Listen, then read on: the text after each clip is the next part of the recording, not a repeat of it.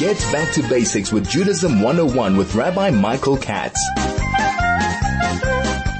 Hi, and a very good afternoon to you. Wonderful to be in your company again this afternoon, and great to be able to share some thoughts with you on Judaism 101.9.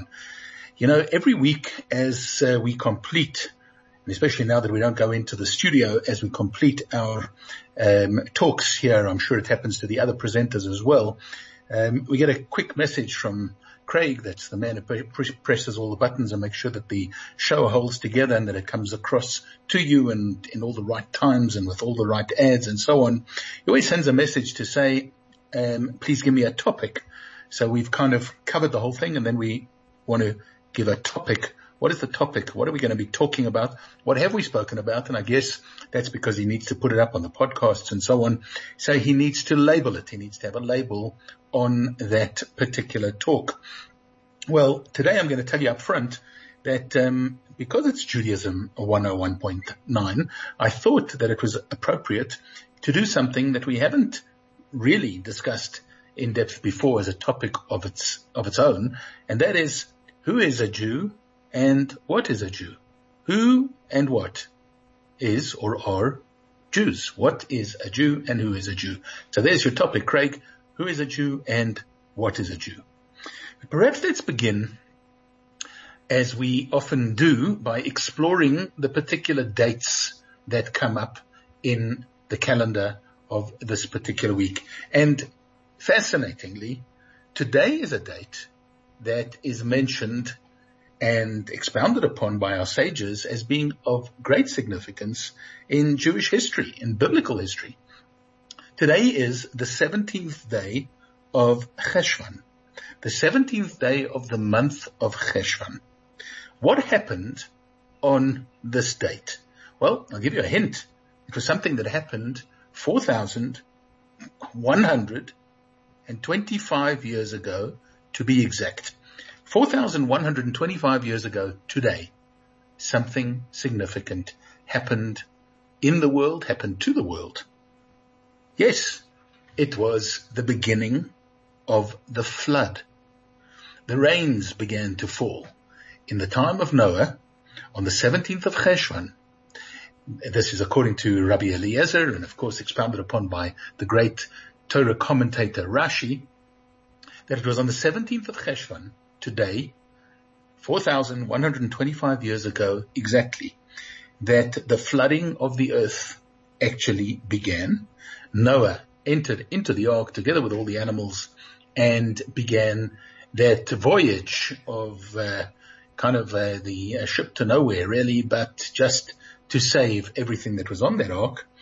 And of course, it was, according to our sages, 365 days later, on the 27th of Cheshvan of the following year.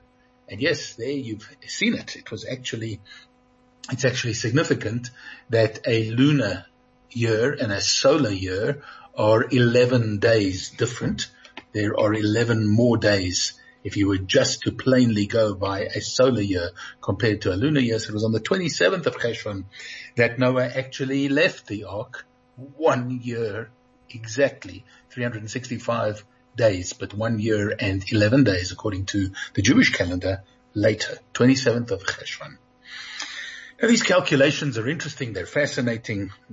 We are told that it was on the 17th of Cheshvan that the flood began. It was on the 27th of Kislev, therefore, 40 days later, that the rain ended. And then it was actually on the 1st of Sivan that the water began to subside. It was on the 17th of Sivan that the ark came to rest on the top of Mount Ararat. It was on the 1st of Av that the mountain peaks broke through the water's surface. It was on the 10th of Elul, 40 days after the mountain peaks became visible, that Noah opened the ark's window and dispatched the famous raven. It was on the 17th of Elul that Noah sent out the dove for the first time. It was on the 23rd of Elul that the dove went out a second time and came back with that olive leaf in its beak, which became the symbol of peace around the world. It was on the 1st of Tishrei that the dove went out for a third time and did not come back, and Noah knew that the water was now completely drained. But it took the best part of the next 2 months until the 27th of Cheshvan, until Noah kind of plucked up the courage to leave the ark, to go out of the ark and to venture back into the world. And he had to be specifically instructed to do so. Now, I think, of course, there is a very, very great parallel from what we hear about with Noah and the ark and these instructions to what is going on at the moment in our world, in the world that we're living in today, in the year of the pandemic, in this year of 2020, where so much has happened and we too seem to have gone nowhere, where perhaps we can be very grateful, just like Noah and all the people and all the animals that were on the ark, that we have been salvaged, saved out of the clutches of this terrible, terrible scourge of this pandemic that has overrun the entire world. But we too, I guess, are fearful to go back into the world, not knowing if we can, not knowing how to venture back into the world. And we see, therefore, that we're getting all sorts of strange and weird and wonderful behaviors, not only on a global level, but on a personal level, on the interpersonal level as well. People are confused. We're not quite sure how to go back. But by and large, when it comes to the things that we ought to be doing, there seems to be a tremendous amount of not cabin fever, but cabin we've got used to it. We've got so used to our cocoon that we want to remain inside, that we're fearful. We don't want to go out.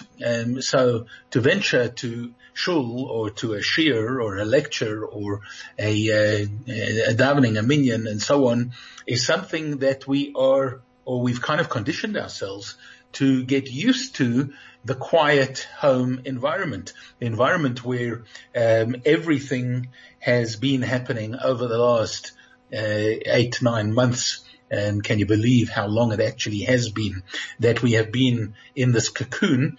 And amazingly, the human condition is such that we become used to that kind of environment. We get used to that cocoon. We get so used to being in that type of a space that it's very difficult for us to venture forth, to go out of it. And this, in fact, is perhaps the parallel to the Noah story. But let's move on to the very, very next great character that we meet up with in the Torah. And this is Avraham Avinu, Abraham. And following on after Noah, where Noah was told to salvage what he could and set it afloat, and ensure that those were the things and the creatures and the beings that would survive this terrible pandemic, this terrible scourge, this flood, we meet up with Avraham Avinu. And Avraham Avinu, Abraham, is known as the first Jew. And perhaps this leads us on to my topic for today. What is a Jew? Who is a Jew? Why is Avraham Avinu referred to as the first Jew? What defines a Jew? And we'll be back to talk about that. Get back to basics with Judaism 101 with Rabbi Michael Katz. Now, 7 months ago, this is Rabbi Michael Katz back with you on Judaism 101.9, and great to be in your company this afternoon as we're talking about what does it mean to be a Jew? In other words, who is a Jew and what is a Jew? And perhaps we need to think about it primarily in terms of our forefather, Avraham Avinu. Abraham is introduced to us and we are told that he was the first Jew. And let's perhaps put it under focus in quite general terms and think about what was it that qualified him? What made him a Jew? And in fact, perhaps before we do that, let's define what the word Jew actually means. JW, Jew, Yehudi. Where does that actually come from? Well, the English translation Jew is not really that accurate to the word Yehudi. It would be better probably if we were called Yehudim, but the word Jew has been extrapolated from that, and that's where we get Judaism, and that's where we get even the name of this show, Judaism 101.9, being Jewish, this word Jew. Now, unfortunately, if you're going to go and look it up in any of the regular dictionaries, or you Google the word Jew on the internet and so on, you might come up with all sorts of diatribes and anti-Semitic comments and things that have made their way into dictionaries defining what a Jew actually is, which is what the world perceived that a Jew was through their sometimes jaded and anti-Semitic eyes very often, that a Jew had certain defining features, that a Jew had of a physical nature, that a Jew had certain features of a spiritual nature, that a Jew was someone who wanted to take over the world and ran business and bought the banks and all that sort of stuff. Of course, we know all of that stuff, which might come up if you check out the word Jew, but let's drill down and give a Torah definition of what Jew actually means. Well, it seems that the word Yehudi actually comes from the word Yehuda. Yehuda was one of the sons of Jacob. Jacob, our forefather, had many sons, as we know that they became the heads of the tribes, and the tribes became called after the names of those sons. There was the tribe of Reuven, there was the tribe of Shimon, and there was the tribe of Yehuda in and amongst all the others. Yehuda was the one that, number one, was singled out for the greatest greatness at a later stage, and that Yehuda was the one who was singled out for the kingship, that the kings of the Jews, the kings of Judaism, was going to come from that tribe, the tribe of Yehuda.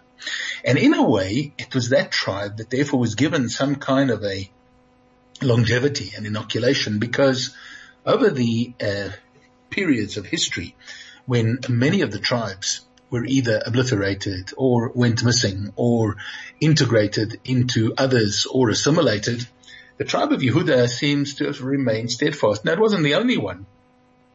The tribe of Levi, the forerunner of the Kohanim and the Levium and so on, also remained. And parts of the tribe of Benjamin. In fact, Jerusalem was in the tribe of Binyamin, but the tribe of Yehuda was a large tract of the land of Canaan, or the land of Israel, all those thousands of years ago. And it therefore seems that people who came from that part of the world, or people who were invested in that way of thinking, were called Yehudim, coming from the tribe of Judah, or from the country of Judah, the place called Judah. Remember, it wasn't always called Israel. It wasn't always called by the name of Canaan, but perhaps in a way, from the tribalization of the place, the people's name for this place was Judah, and they became known as Yehudim. Now, there's a fly in the ointment with all of that, and that is that you've probably thought about it. The tribe of Judah, or the tribe of Yehuda, or the idea of a Jew coming from that realm, or from that name, is something that came way after Abraham Avinu. So how is Abraham referred to as a Jew? How does he become a Jew? Why do we even refer to him by that term? Surely the concept of being a Jew came later. Maybe the idea from a physical point of view came from the tribe of Judah. Maybe the philosophy of it all, or the way of living, the way of life, came from the giving of the Torah, which was much later after we got out of Egypt. How does it come to pass? How does it come to be that the tribe, or the name rather, of Judah, Yehuda, or a Yehudi, or a Jew, is a name that sticks to Avraham Avinu? That is the label that we give him. That is the way, the accolade that we give to Avraham Avinu, and an accolade that he carries with pride and hands down to all the generations who came after him, right up until you and me today. So let's think about this in perhaps a little bit of a different context. And that is that if we take the word Yehuda itself and we break down what the word really means, we are told that it comes from the word Hoda'ah. Hoda'ah means acknowledgement, Hoda'ah, and it can also mean submission. Acknowledgement and submission. And here we have something really, really powerful in thinking about what it means to be a Jew and who is a Jew, and why Avraham Avinu is called the first Jew. He was the first one to acknowledge God. The first one to acknowledge the one and only God, the creator of the world, in the most powerful way was Avraham Avinu. Now you could say, yes, Noah, who we've just spoken about, also had conversations with God. Adam surely had conversations with God, as did people in between. What was it that was unique about Avraham Avinu? It was Avraham Avinu, it was Abraham, who rejected everything else that was going on in the world at the time. And when I say everything else that was going on in the world at the time, we're talking about the fact that the world at that time was filled with all sorts of weird and wonderful ways of life, religions, gods, deities, idols, etc. And people were following after all of those things, and there was nobody who was following after the one and only God, acknowledging the one and only God, and submitting to what it was that the one and only God wanted from him, you, me, us, anybody. Avraham Avinu, Abraham, is the first one who does that. He rejects all the idols of his past. He rejects all the idols of Terach, of his father. He rejects all the deities that were known at the time. He realizes and recognizes the one and only God, the creator of the world and the whole universe, everything that is within it and without it. He recognizes that this one and only God is the only one and that there are no others. And he submits to whatever it is that God wants from him. Yes, we see it. God says to him, get up and go from this place. He goes. God says to him, take your son and offer him up on the mountain. He does it. God says to him, give yourself a bris at 99 years old. He does it. Circumcise yourself. He does it. Avraham Avinu is the epitome of what it means to acknowledge and to submit. He carries that name, Hoda'ah, Yehudi. He carries it with aplomb. He carries it with pride. He carries that name because it defines him. That is what he is. It doesn't matter what the whole world is involved in, what the whole world is doing. It doesn't matter what the whole world is praying to, what their gods or demigods or idols actually are. Avraham Avinu, Abraham, is prepared to lay down the marker and to say, I am a believer in the one and only God. I am not only a believer, and it's not only that I'm going to pay lip service to it and recognize it in my mind's eye and kind of shelve it away and put it up there for perpetuity. I'm going to live the life of submission. I'm going to do whatever it is that God wants from me. That is going to define me. That is me now. I'm recognizing this. I'm submitting to it. It is me. I'm becoming it. It is everything that I am and everything that I possess. This is the actions of what we know as our forefather Abraham, of Abraham. This is what he does. He submits and he acknowledges. There's acknowledgement and submission. That is Hoda'ah, and that makes him a Yehudi, makes him a Jew. So what is it, therefore, that we carry forward into the future from Avraham Avinu and onwards? Well, perhaps we need to pause for a moment and take a look at somebody else who is referred to clearly by Torah as being a Yehudi, even though he clearly doesn't come from the tribe of Yehuda. And that is the famous Mordechai in the story of Purim. Purim happens, we know, Mordechai, the hero of the story, together with Esther, the queen, is told, and they're all told by Haman the wicked, that they have to bow down to him or else everybody is going to be massacred. They're all going to be killed. It is Mordechai who stands up and says, no, I will not bow down to him. I bow down only to the one and only God. I do not bow down to a man. He refuses to bow down. He refuses to bow down to Haman, and because of that, the entire Jewish people are placed in jeopardy. And he is referred to as an Ish Yehudi. He is referred to as a Jew. But we're also told that he was a Yemini. He was from the tribe of Benjamin. He actually was a Benjaminite. He was not a Yehudi in the classical sense of coming from the tribe of Yehuda. So what does it mean that he was a Yehudi? So we're told that what it means is that he was prepared to stand up for what is right. He was prepared to go against the grain.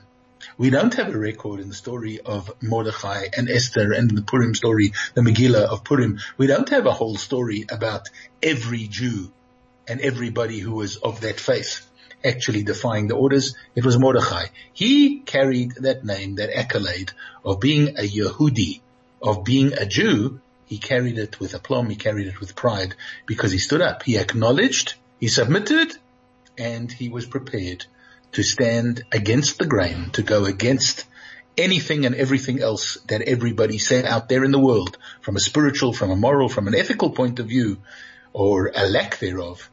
He was prepared to stand up and be a Jew. We'll be back with you right after this. Get back to basics with Judaism 101 with Rabbi Michael Katz. Hi and welcome back. Great to be with you. It's Rabbi Michael Katz here on Judaism 101.9. And we've been discussing who is a Jew and what is a Jew. So perhaps let's get to some proper definitions. Who is a Jew? Well, the first thing that Torah goes out of its way to tell us is that Avraham Avinu was given a gift of lineage. In other words, a Jew is, how do you become a Jew? Well, first up is to be born Jewish. Born Jewish. Born Jewish means born of a Jewish mother. Yes, the mother is the one that carries the Jewish lineage. It was the father who was gifted with the tribalization. So if a person was from the tribe of Reuven, their children became members of the tribe of Reuven. If they were members of the tribe of Levi, their children became Leviim if they were from the male side. From the female side, the mother's side is the Jewish heritage. Now, this is significant because it actually puts paid to the fact that Judaism only believes in paternity and paternal things, and it's like a man's religion. On the contrary, your entire Judaism is determined by the female, by the mother. The mother determines who is a Jew. So, born of a Jewish mother gives you that access, that heritage, that lineage, and that connection. There is another way to become Jewish, and that is if one is halachically, completely, absolutely, properly converted to Judaism. That makes one a Jew. Judaism is not an easy game. It's not easy to become Jewish. It's not easy to be part of the Jewish people. It is not necessarily something that is for everyone. Not everybody is supposed to be Jewish. And therefore, it is something that comes with all sorts of rules, regulations, and then some. And of course, if a person wants to convert to Judaism, they need to actually pledge not only that allegiance or that recognition of God, but that submission that we were talking about before that Avraham Avinu had. They need to have that submission to all the laws, all the rules and regulations of the Torah, all the 613 mitzvot. Everything has to be taken on board, has to be accounted for, has to be part and parcel of Judaism of this individual in order for them to become Jewish. Judaism actually practically does not believe in the fact that we can actually convert souls. We can't actually change what God has designated. What we can do is we can verify that when a person has shown that they truly are capable of and they're committed to keeping everything that Judaism has to offer, every mitzvah, every part of Torah, and so on, that then we can verify that actually that is a Jewish soul. This is called conversion to Judaism. So how does a person who is a Jew is someone who is born Jewish or someone who is, according to Torah, halachically converted to Judaism. That is who is a Jew. What is a Jew? A Jew is someone who follows in the footsteps of Avraham Avinu, follows in the footsteps of Mordechai, follows in the footsteps of all our sages and our forefathers before us and mothers, and then some, following in the footsteps of recognizing one and only God and doing something about it. Yes, every one of our forefathers from Avraham Avinu onwards was instructed to do something, to prove, to show that you're Jewish. Be back with you right after this. Get back to basics with Judaism 101 with Rabbi Michael Katz. So there is no doubt about the fact that if you are born Jewish to a Jewish mother, if you are converted halachically, correctly, you are Jewish. However, there is always that instruction that was given from the times of Avraham Avinu to actually have the second phase of being a Yehudi, of being submissive, of showing that submission, of showing that subjugation, that allegiance to what it is that Judaism stands for and that God wants from us. We have to act out, play out, practice Judaism. And that is the performance of God's mitzvot, the learning of His Torah and the adherence to that Torah, the doing of the things that God wants from us. And part of that is having a moral code and an ethical code and standing up for what is right and what is correct in this world, and not being like everybody else just because everybody else in the world is behaving in a certain fashion does not mean that that is the way that Jews are meant to behave. On the contrary, very often our sages taught us that if you want to know how a Jew is supposed to behave, well, take a look at how the world does it, and then you do the opposite. You do something else. We have many, many instances within Judaism where that plays true. And we need to remember that part of being Jewish is the ability to stand up in the face of an onslaught of negative publicity or negative press or whatever you may call it. The ability to stand up for what is morally and ethically correct. Just because something is legal in a country does not mean that it is something that we as Jews should take on board and say, well, this is something that we can now do. No, Jews have a higher moral code and a higher standard and a different ethic.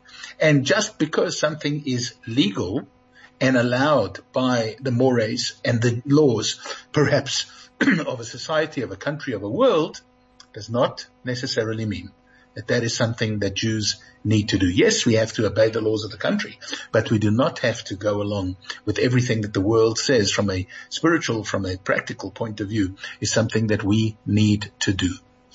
So being Jewish is not only a birthright, it is not only something that comes with a conversion to Judaism, but it is actually something that needs to be done. It needs to be practiced. Judaism is action. There are things that need to be done. There are things that we certainly have to make sure we don't do as well. We've got to stay away from them. But there is a whole lot of stuff that we've got to do to deserve that name, being Jewish. And part of it is being different, being somewhat of an outlier when it comes to the entire world that is around us. So hopefully we too can follow in the footsteps of Avraham Avinu, and we can model ourselves upon the kind of trail that he blazed for us, as did Moshe Rabbeinu, as did Mordechai, as did all the people who carried the name of being a Jew with pride. We too need to remember that part of what they did was that recognition of God, that submission, and that practice of what it means to be Jewish. It's been great chatting with you. I want to wish you a great rest of the week, a great Shabbat up ahead. Look forward to being back with you same time, same place next week on Judaism 101.9.